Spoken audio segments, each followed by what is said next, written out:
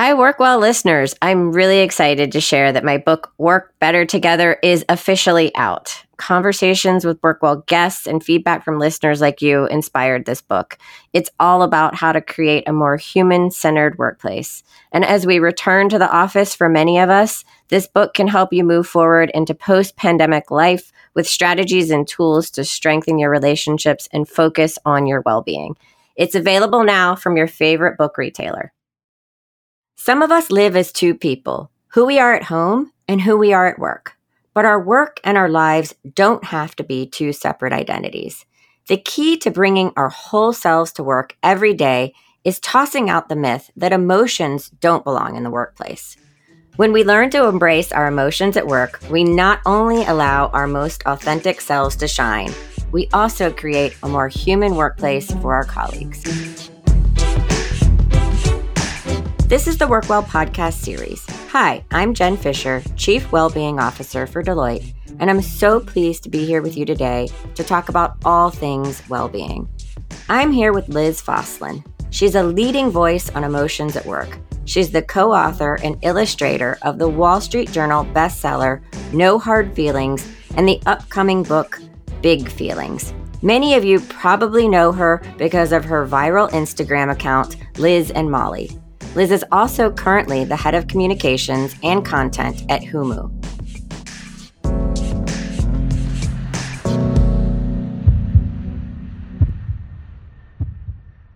Liz, welcome to the show. Hi, so excited to be here. Thanks for having me. Absolutely. I'm really excited for this conversation. Like I said, I'm a big fan of yours. I really want to just dig right in. Great. So tell us about yourself and tell us about how you became passionate about emotions, especially in the workplace. Yes. So I am an author and speaker. My two books are No Hard Feelings, and then the newest one is called Big Feelings. Yes. So No Hard Feelings looked at emotions at work, and then Big Feelings grapples. It was very pandemic inspired, grapples with some of the harder emotions that we all deal with. I'm also the illustrator for both of those books. And then how I got interested in this, for way back context, my parents are both very stoic academic immigrants. And so I very much was raised in this environment where to be a professional, you don't fuss, you don't fail, and you certainly do not feel. And then I studied economics and math, like very, solid quantitative fields that provide stability in life, and got a job as an economic consultant after college. And on paper, it checked all the boxes for me. It was a tall building. I put on my, nice suit every day. It was a very clearly laid out career path for me. And I just really burnt out after about 2 years. I think the work wasn't creative. We would be waiting to get work from lawyers. So we would often get the work at 6 p.m. and then I'd be in the office until 2 a.m. And that just really wore on me after a while. And so I just had to quit. I had no idea what I was going to do next. And that for me was the first time that I really had to face I just didn't like this job. And so I started researching maybe emotions do affect me and how it was just really scary to think about what on earth was I going to do next, because this thing that I'd worked so hard towards had completely blown up in my face. And as I started doing that research, I also realized there was a lot that I could have done differently. It never, ever occurred to me that I could ever go to my manager and say, these are the parts of my job that I really like. Can I invest more in that? What does a career at this company look like if I'm focusing a bit more on the writing and making the charts? That was never something that I even knew you could do. So I think it was really valuable for me both to assess why that might not have been the right environment for me, but also I really think there were actions, had I known to take them, that would have improved the situation for myself dramatically. You co-author and, your very popular Instagram account is with, is Liz and Molly, and she's also your co-author, like I said. So tell us about Molly. Tell us, I love the story of how you met. Can you share that with us? Yes. So Molly and I met when I was living in San Francisco in my mid 20s and had just taken a job in New York. I'm originally from the Chicago area. So somehow all the stereotypes about New York had really seeped into my brain. And I was so scared. I was like, I'm this sort of Midwestern, West Coaster, happy, nice person, and everyone's just going to be mean to me, and I'm scared. And so I frantically emailed all of my friends and said, can you please set me up on blind friend dates just so I have a safety net in New York? And Molly was one of those first friend dates. And I will say, people in New York are great. So that was not, the stereotype did not bear out for me. But Molly and I immediately bonded. We're both very proud introverts. We have very ridiculous sleep habits. We both know the best sleep mask, earplugs, white noise machines. I love it. We need to talk about some of that. This is right up my alley.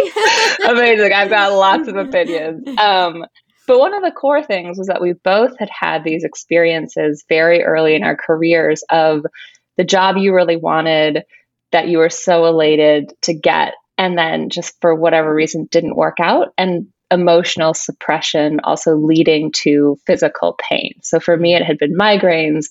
For Molly, it was an eye twitch and then severe neck pain. And so then we started, at the time, I'd started dabbling in illustration. Molly was writing articles.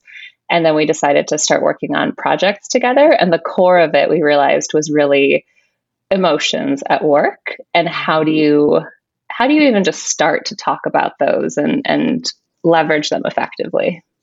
And your illustrations, is that something that, were you always artistic and just, didn't think that it was something that you could bring to the workplace or that you could do at work? Like, how did that all, like, as a child, were you really artistic, or was this something that kind of developed later in life?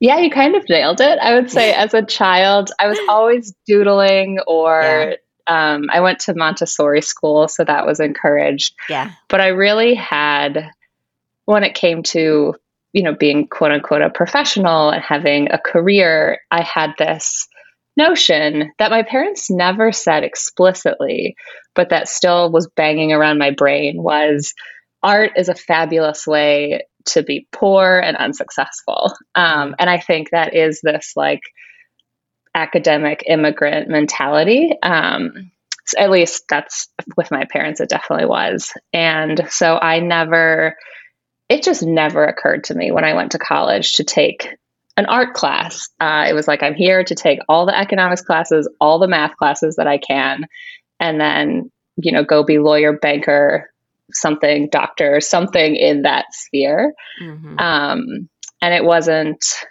I think when I hit this, I had to quit this job. I actually started working as a barista at Starbucks because I needed some income and had no idea what I was doing with my life.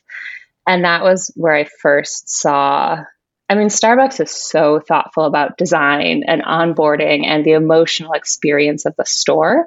And that was where I first started also drawing. And I'd started with data visualization because that was sort of the most natural next step from this quantitative background. And you still see that in the illustrations. There's lots of Venn diagrams, there's lots of charts. That's all still my familiar territory. I think that a lot of that is the reason that perhaps it resonates with the audience that it resonates with, because we can all relate to that in some ways, right? Yeah, totally. So let's talk about emotions. What are they and why are they important?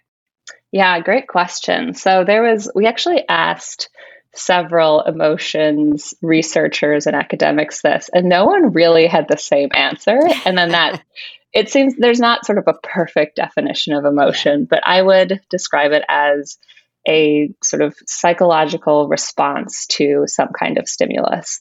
And that could be a thought, an action, and why are they important? We evolved to have emotions. They're incredibly important. They contain data. They can motivate us to act in ways that serve ourselves.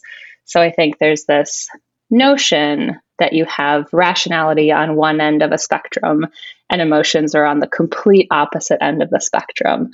But if you think way back, if there was a lion charging towards you, it was really important that you felt terrified. Otherwise, you weren't going to move. And so in the modern world, there's so many smaller stimuli that cause emotions, and not all of those are helpful to us necessarily. But at the core, it's still useful to kind of reflect on what the emotion might be telling you about the situation that caused it. There's this myth, right? And it's pretty pervasive and perhaps hopefully changing that emotions don't belong at work. So many of us have heard like, check your emotions at the door, whether it's, virtual these days or the actual physical door. Why does that exist? Explain to us why that's wrong, like why that's not good thinking on behalf of, leaders and colleagues alike. Yeah, I think it goes back to this false dichotomy that I mentioned, where emotions historically, I mean, thousands of years back, have been seen as, you're hysterical if you have emotions. They cause you to act irrationally. And that's certainly not something we want in the business world, where you're coming up with strategies and trying to plot out the next logical best step. I think it's also that for a long time, at least, and sort of the, again, quote unquote, professional world, that was the domain of men. And men have traditionally also been socialized not to not have emotions, but to express certain emotions and not others. So empathy, no. Anger, more okay in some situations. And so I think the opening up of white collar knowledge worker jobs in particular to a broader group of people, which is great, has also started to change that. But it's funny about why they matter. So my dad is a retired academic physician, very stoic, very, is not into emotions. And when I told him at first that I was writing this book about emotions at work, I remember he just looked at me and said, I am so glad I'm retired. Like, I don't know what is going on in the world anymore. And then I remember when he first got a copy, he looked at it, and then I talked to him on the phone a week later, and he just couldn't wait to talk to me about this book, because he said, this is so useful. I had a boss who was like this, and I didn't know that I could manage up. And yes, I had an employee who went through this hard thing, and I didn't know what to say. And it was fascinating that he had been in all these situations we talk about, but it just never entered his mind that emotions might be involved, or that emotions could be useful, because he was so tied to this traditional notion of no feelings in the workplace. So I think, you just can't turn off your feelings no matter what you're doing. And so given that, it's actually much more valuable to learn how to work through them, leverage them, than to just continue to pretend like they don't exist and then actually not know what to do in these everyday situations, like someone having a bad day, having to give feedback, being a leader people want to follow. So, and what are, I guess, some of your, I don't want to necessarily call them like top tips, but, what do you tell, in your trainings and your writings, like what do you teach to, leaders and managers, but really just everyone, right? And in how to kind of lean into those emotions. And you mentioned earlier that, that they're data, right? And so how do we actually use those emotions as data to tell us, what's important to not only ourselves, but other people, I would imagine. Yeah. So I'll start with what we often share with leaders, because we get the question a lot. I'm open to bringing emotions into the workplace or talking about them more, but how do I do that effectively? And Molly and I always say, none of our work is an invitation to be a feelings fire hose. So we're definitely not saying, like everything that's on your mind needs to start spilling out of your mouth. So for leaders, we encourage them to practice something that we call selective vulnerability. And so it's pairing a moment of openness with a path forward. And you're really trying to walk this line between acknowledging what you're feeling, what others are feeling, creating space to talk about it, which all builds trust. But you don't want to overshare, because that destroys trust. So like let's say there's a global pandemic and everyone has to work remotely overnight. In one scenario, you come in and you say, okay, we're all remote now. What's the next agenda item? And that's not useful. The team, it's not a human response. They're not going to trust you. I'm sure they have tons of questions that you probably should be answering and concerns. But you also can't show up to that first meeting bawling and saying, I don't know what's going to happen to the business. I didn't sleep. I've never led in this environment. I'm completely at the end of my rope. I don't even know where we go from here. That's going to completely destabilize the team and undermine your own abilities as a leader. And so selective vulnerability is this moment of openness. So you can say, this is really hard. I didn't sleep well last night. It's new territory. I'm anxious. I'm sure you're all concerned about your families. Let's take 10 minutes just to kind of go around, check in. Here are resources if you need them. Here's what I'm going to do over the next 3 months to make sure that we're working together as a team, that the business is solid, that our relationships with clients are good. So it's this, I have emotions, there's space to talk about them, but I also have it together enough to lead us through this because that's my job as your manager.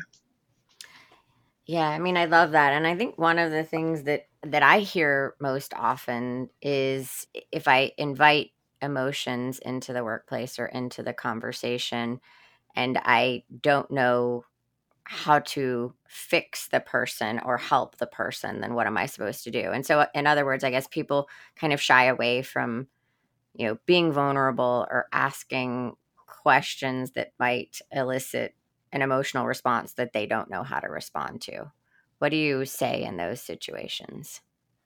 Yeah, I think the first is it's a completely natural impulse that I have both at work and in my personal life that if The someone fix? comes to, yeah, the fix, Yeah. exactly, Uh-huh. which is someone Yep. comes to you with a problem and you're just, I think, especially if you are in any kind of strategy, business development type work, it's just like, okay, what are we going to do? What's the matrix? What's the next step? Here we go. Right. And often we undervalue just the power of listening and of being there and also of asking, like, what one thing can I do to best support you this week?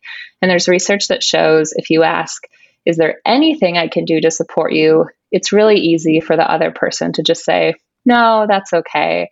But by saying what one thing, and you can say two things or three things, it's just about getting specific.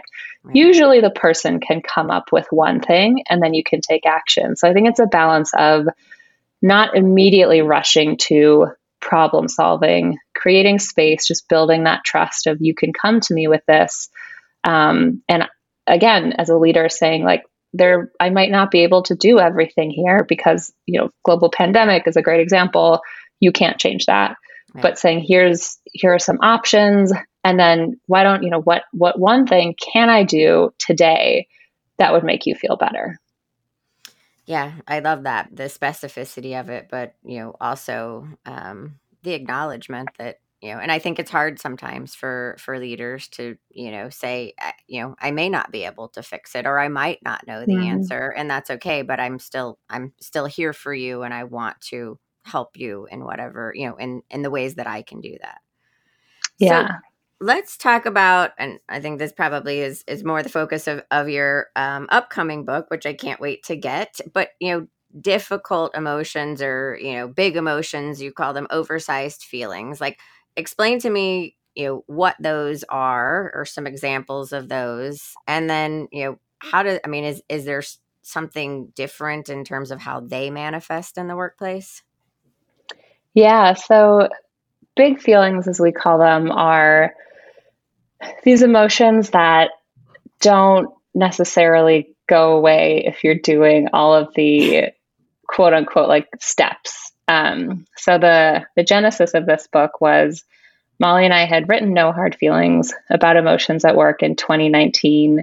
And then actually before the pandemic, we both went through really difficult periods at work and in our personal lives. So my father-in-law lost his 10-year battle with cancer. And like the last few months of that it's just brutal to watch. And then I also was having, again, probably from illustrating, and I do a lot of computer heavy work, I was having carpal tunnel syndrome. So that also affected my physical and mental health. And I was journaling, I was exercising, I had a therapist, I was following all the rules and just nothing was getting better.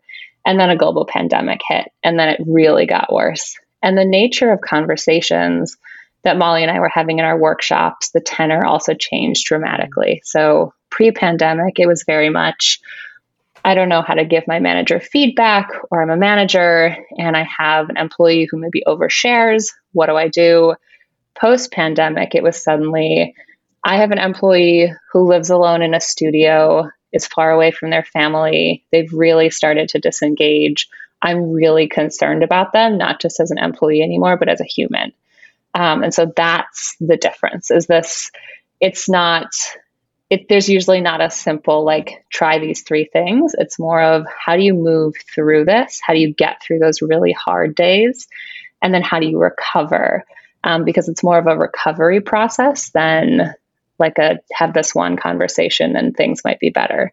So that's the focus of the new book, is really, we look at things like anger, uncertainty, so the anxiety caused by that, right, perfectionism, and then burnout is a big one too.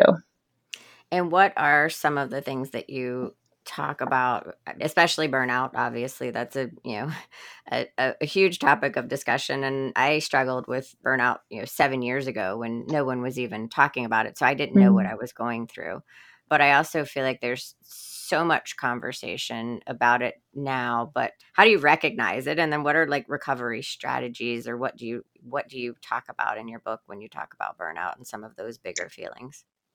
Yeah. And I love that you mentioned that you didn't even know what you were going through. Yeah. I think that it's just so important to be able to name it, because then you can, I don't know if you Google or like searching online is the best thing, but at least then you can, you can ask for help or sort of start to figure out what to do. So every chapter in the book, including the one on burnout, we first bust a couple common myths and then go into some strategies. And with burnout, the two big myths, the first is that there will just be a sign one day that flashes and tells you you're burnt out. It's usually, that's not how it works. And we spoke to a burnout expert who had this line that I loved, which was, burnout at first, it will tap you on the shoulder with a feather, and then later it will hit you with a bus. And your job is to listen when it taps you on the shoulder with a feather. And I think we're just really bad at doing that. And so that's when one of the sort of earliest sign, the two that really resonate with me, are when everything becomes too much. So you get an email in your inbox and you just can't deal with that email, or a friend texts you about dinner and you get upset with that friend because you're like, I have so much on my plate. How dare you text me about dinner? This has happened to me. And that's just a sign that you need a break. And then the other one is this thing called revenge bedtime procrastination. Yeah. Which, for listeners, it sounds like you are very familiar with it. I am. Okay. For listeners, it's when you have had a packed day, you haven't had any time to yourself, you're tired, you go to bed, and instead of resting and sleeping, which is probably what you need, you get on social media, or you just do whatever and stay up hours past the point of, really wanting to sleep. And it's just because you need that time to yourself. You feel like it's the only time in the day that you really have to mentally decompress. And that's also a sign that you haven't built enough breaks into your day. And so tips there are really, it's not rocket science, but really trying to take the breaks that you can, take your vacation. If you're a manager, making that a collective practice. So it's actually kind of hard, especially if you're a junior employee, to take a 20-minute break in the afternoon. You might feel guilty. You might not be sure if that's something the organization really wants you to do. So as a manager, setting the example, having your team put 10 minutes on their calendar as like a shared team experience of this 10 minutes is always going to be a break every day. And then one other thing that I've found useful is also just getting comfortable with working at 80% sometimes. I used to do this all the time, which is, there's natural ebbs and flows to how much work you have. And when I had a slower afternoon, instead of saying, the work will come, I will get answers to those emails, I'm just going to have a cup of tea, I would start all these new projects in this frantic frenzy. And then when the work did come, suddenly I needed to be at 150% and I was completely overwhelmed. So I think it's also getting comfortable with this uncomfortable thing of you don't have to be quote unquote productive all the time. And that's actually better for your long-term success. Yeah, I mean, that resonates with me so much. Even now, when there's slower days, and it's interesting that we define slower days by the number of emails that we get, right? Yeah, it's really the number of emails that we get actually makes us less productive in the things, yeah, the real work or the deep thinking that we need to do for real work. But on the days that I get less emails, I mean, even now, there'll be moments where I'm like, wow, I wonder if everything's okay. I mean, I'm not getting hundreds of emails today. Like, what's totally. I know. I don't feel completely right. Yeah, like I have to step back and be like, okay, wait a minute. I'm not getting hundreds of emails today. I could actually sit and take a break or do some deep thinking or journaling or go for a walk or I have to remind myself hey, that's actually a really good day. Totally. Yeah. That resonates a lot. That our mind plays tricks on us. Yeah. So a couple of times you've kind of mentioned this concept of oversharing. And obviously there's a really wide range of emotional expression. And some people are more comfortable expressing and sharing a lot, and some don't express at all. So is there a soft spot in between the two? What do you recommend there? Yeah, it's a great question. So everyone sits on a spectrum. And on one end of the spectrum, you have under-emoters. And these are people that are more closed off. They usually have great poker faces. And it's a product of how you were raised, your personality, the environment that you're in. So this is all kind of context dependent. It can change in different situations. But again, we all have this sort of base comfort level of expressing emotions. So that's under-emoters who tend to be more stoic. And then on the other side, you have over-emoters. And these are people, they're a complete open book. You feel something, everyone knows immediately. And then in between is even-emoters. So people who kind of bridge the gap between those two. And the best leaders, there's not a good or bad tendency, but the best leaders tend to act as even-emoters. And so, for example, if you know that you're an under-emoter, and Molly and I have an assessment for this on our website, people also usually, when we explain this, have a really good idea of where they sit on the spectrum. We have people who are like, oh, I'm an overemoter, 100%. But if you're an underemoter, the positive is people will often come to you to talk through a problem because you can be very cool and collected and kind of really, you won't have a strong reaction, which can be nice sometimes. But the downside is it can be hard for people to trust you initially.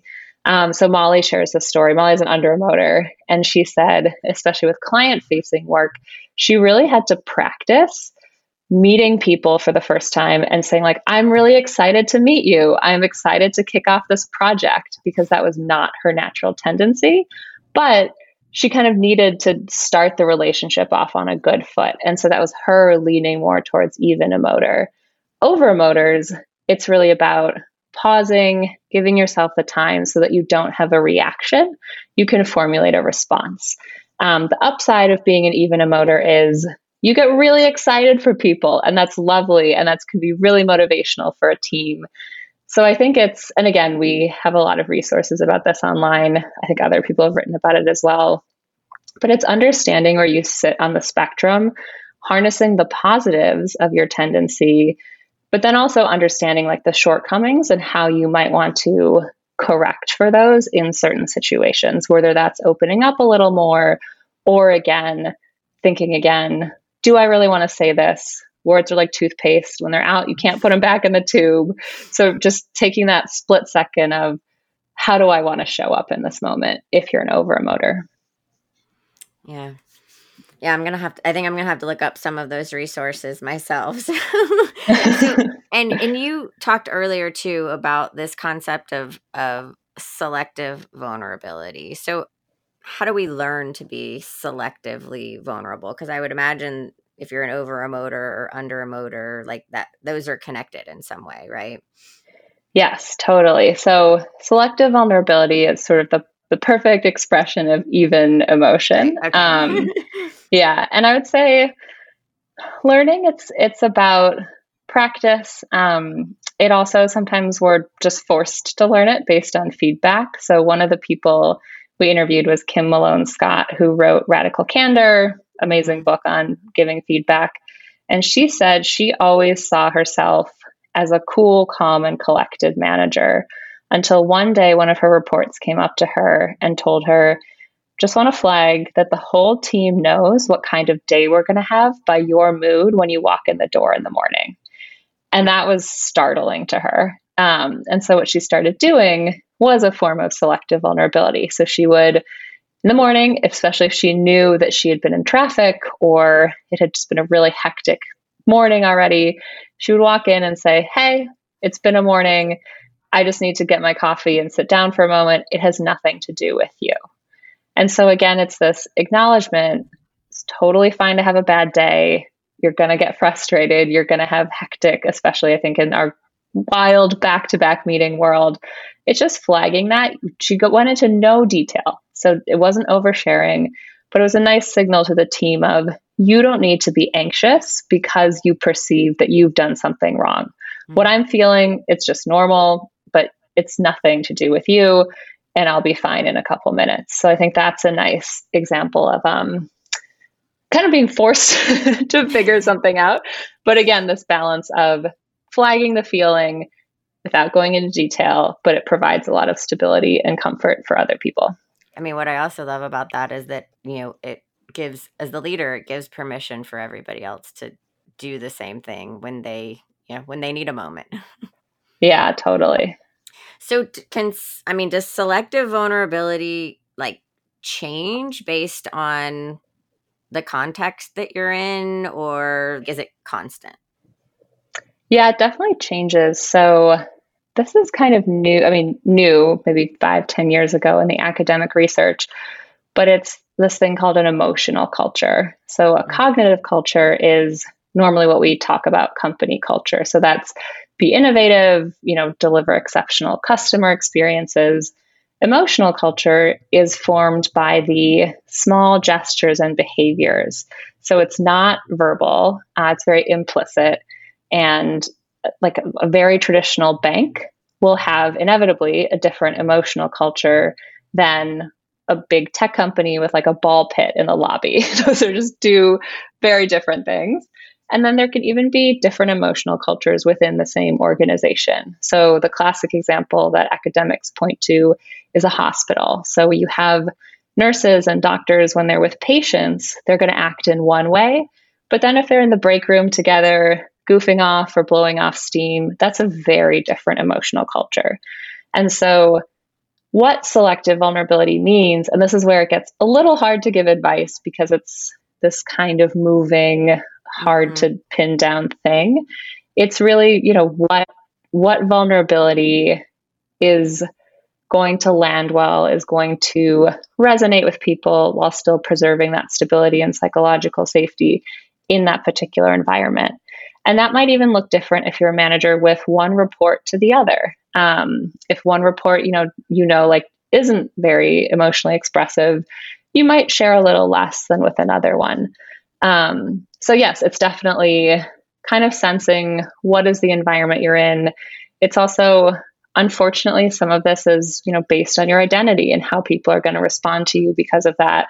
Ideally, you're in an environment where that doesn't have to be a factor, but Hmm. sometimes it is. And so just to kind of be honest about, it might be something that you need to think about as well. So all of this, I mean, as I think about it, requires a a lot of self awareness, right? And kind of knowing, Yes.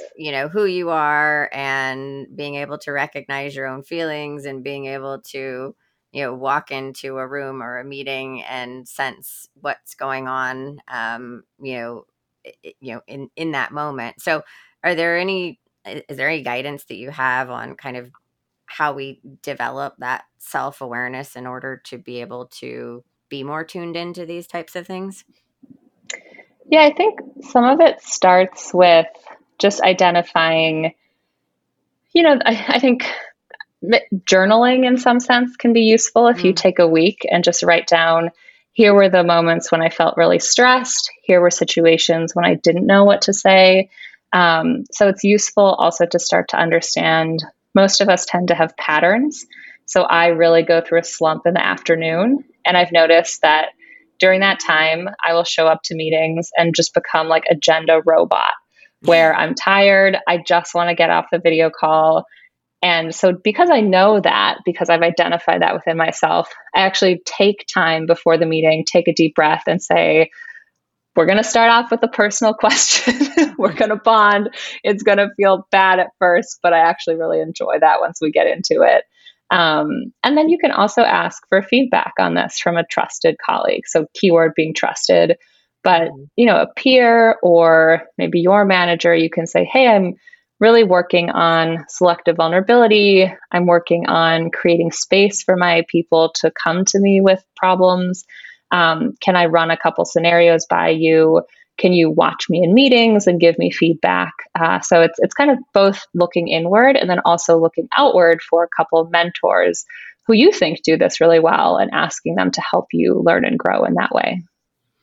I love that in particular. I mean, identifying those that we think do it really well and asking for their help. I love that. Yeah. So you mentioned stress, and we've all been experiencing an unusual and perhaps extraordinary amount of stress over the last couple of years. So how does stress impact our emotions? Yeah. So when we are in a heightened state of emotion, which stress definitely puts us into, we tend to have outsized reactions to everything. So when you're very anxious, that's when a small comment, a small email might feel worse to you than it would if you were not in this anxious state. There's also lots of research that shows when we're in this, especially with stress, heightened stressful state, we perform less. We tend to take, depending kind of on your personality, you might take more risky options. You might make the less risky choice. So it can really skew your behavior in ways that you might not want it to. So it's extremely detrimental. And I think in the modern world, this comes from a book called Burnout, which I highly recommend. And the authors say in the modern world, we never have time to complete the stress cycle. So back in the day, you would run away from a predator. And if you got away, you would just feel elated. You could sit down and you would complete the stress cycle, and all the cortisol and the bad stress hormones would kind of dissipate within your body. But then nowadays, you have the email, then you go to the video call, then you go to the in-person coffee, then you go to the messaging platform, then you go to like social media, and it's just this constant barrage. And so we are just in this constant state of stress, which is really detrimental.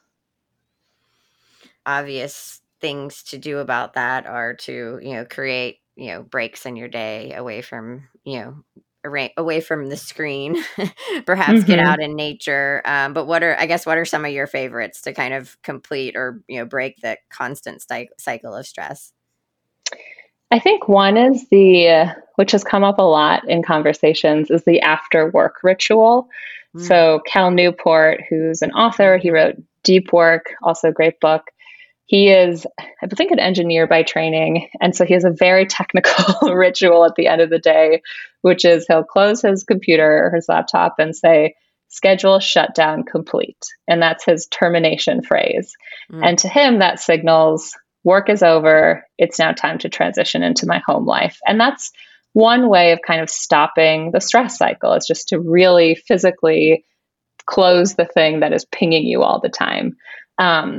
Interesting research around rituals also shows that even people who don't believe in the power of rituals, when they're forced to do them, they feel better. So even if you think what I'm saying is baloney, just try it. It might work.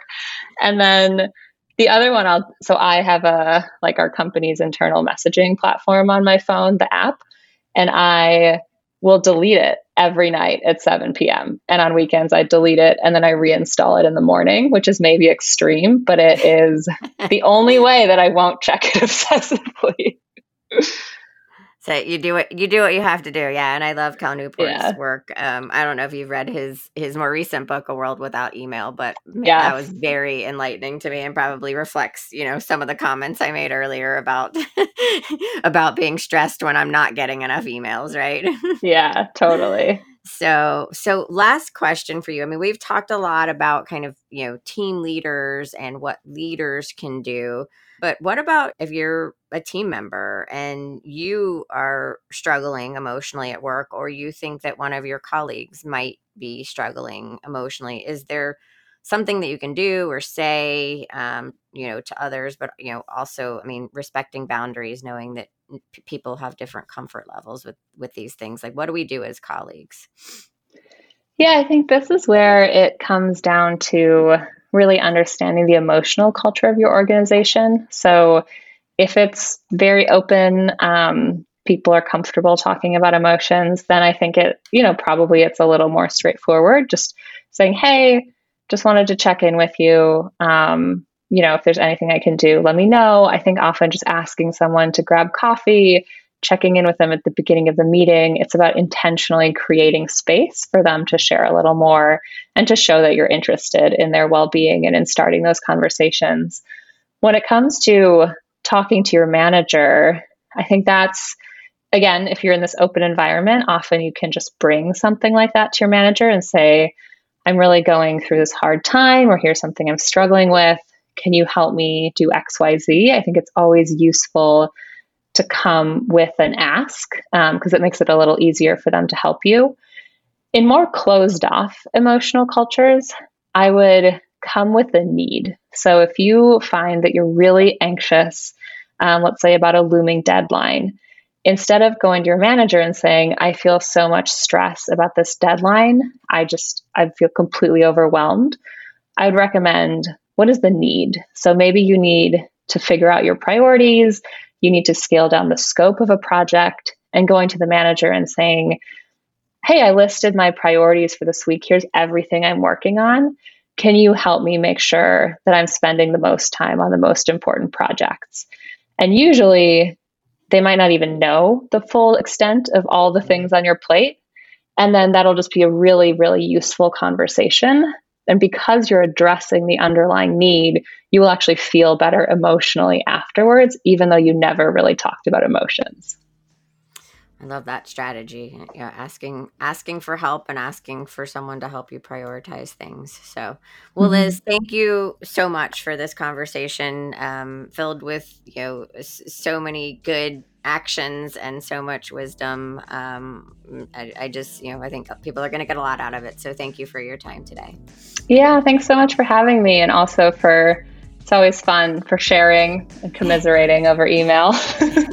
Absolutely. And thank you for the work that you do. Your books are amazing. Some of the favorite, on my bookshelf. I can't wait to get the new ones. Oh, amazing.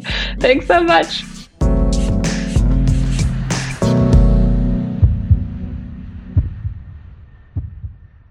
I'm so grateful Liz could be with us today to talk about emotions at work.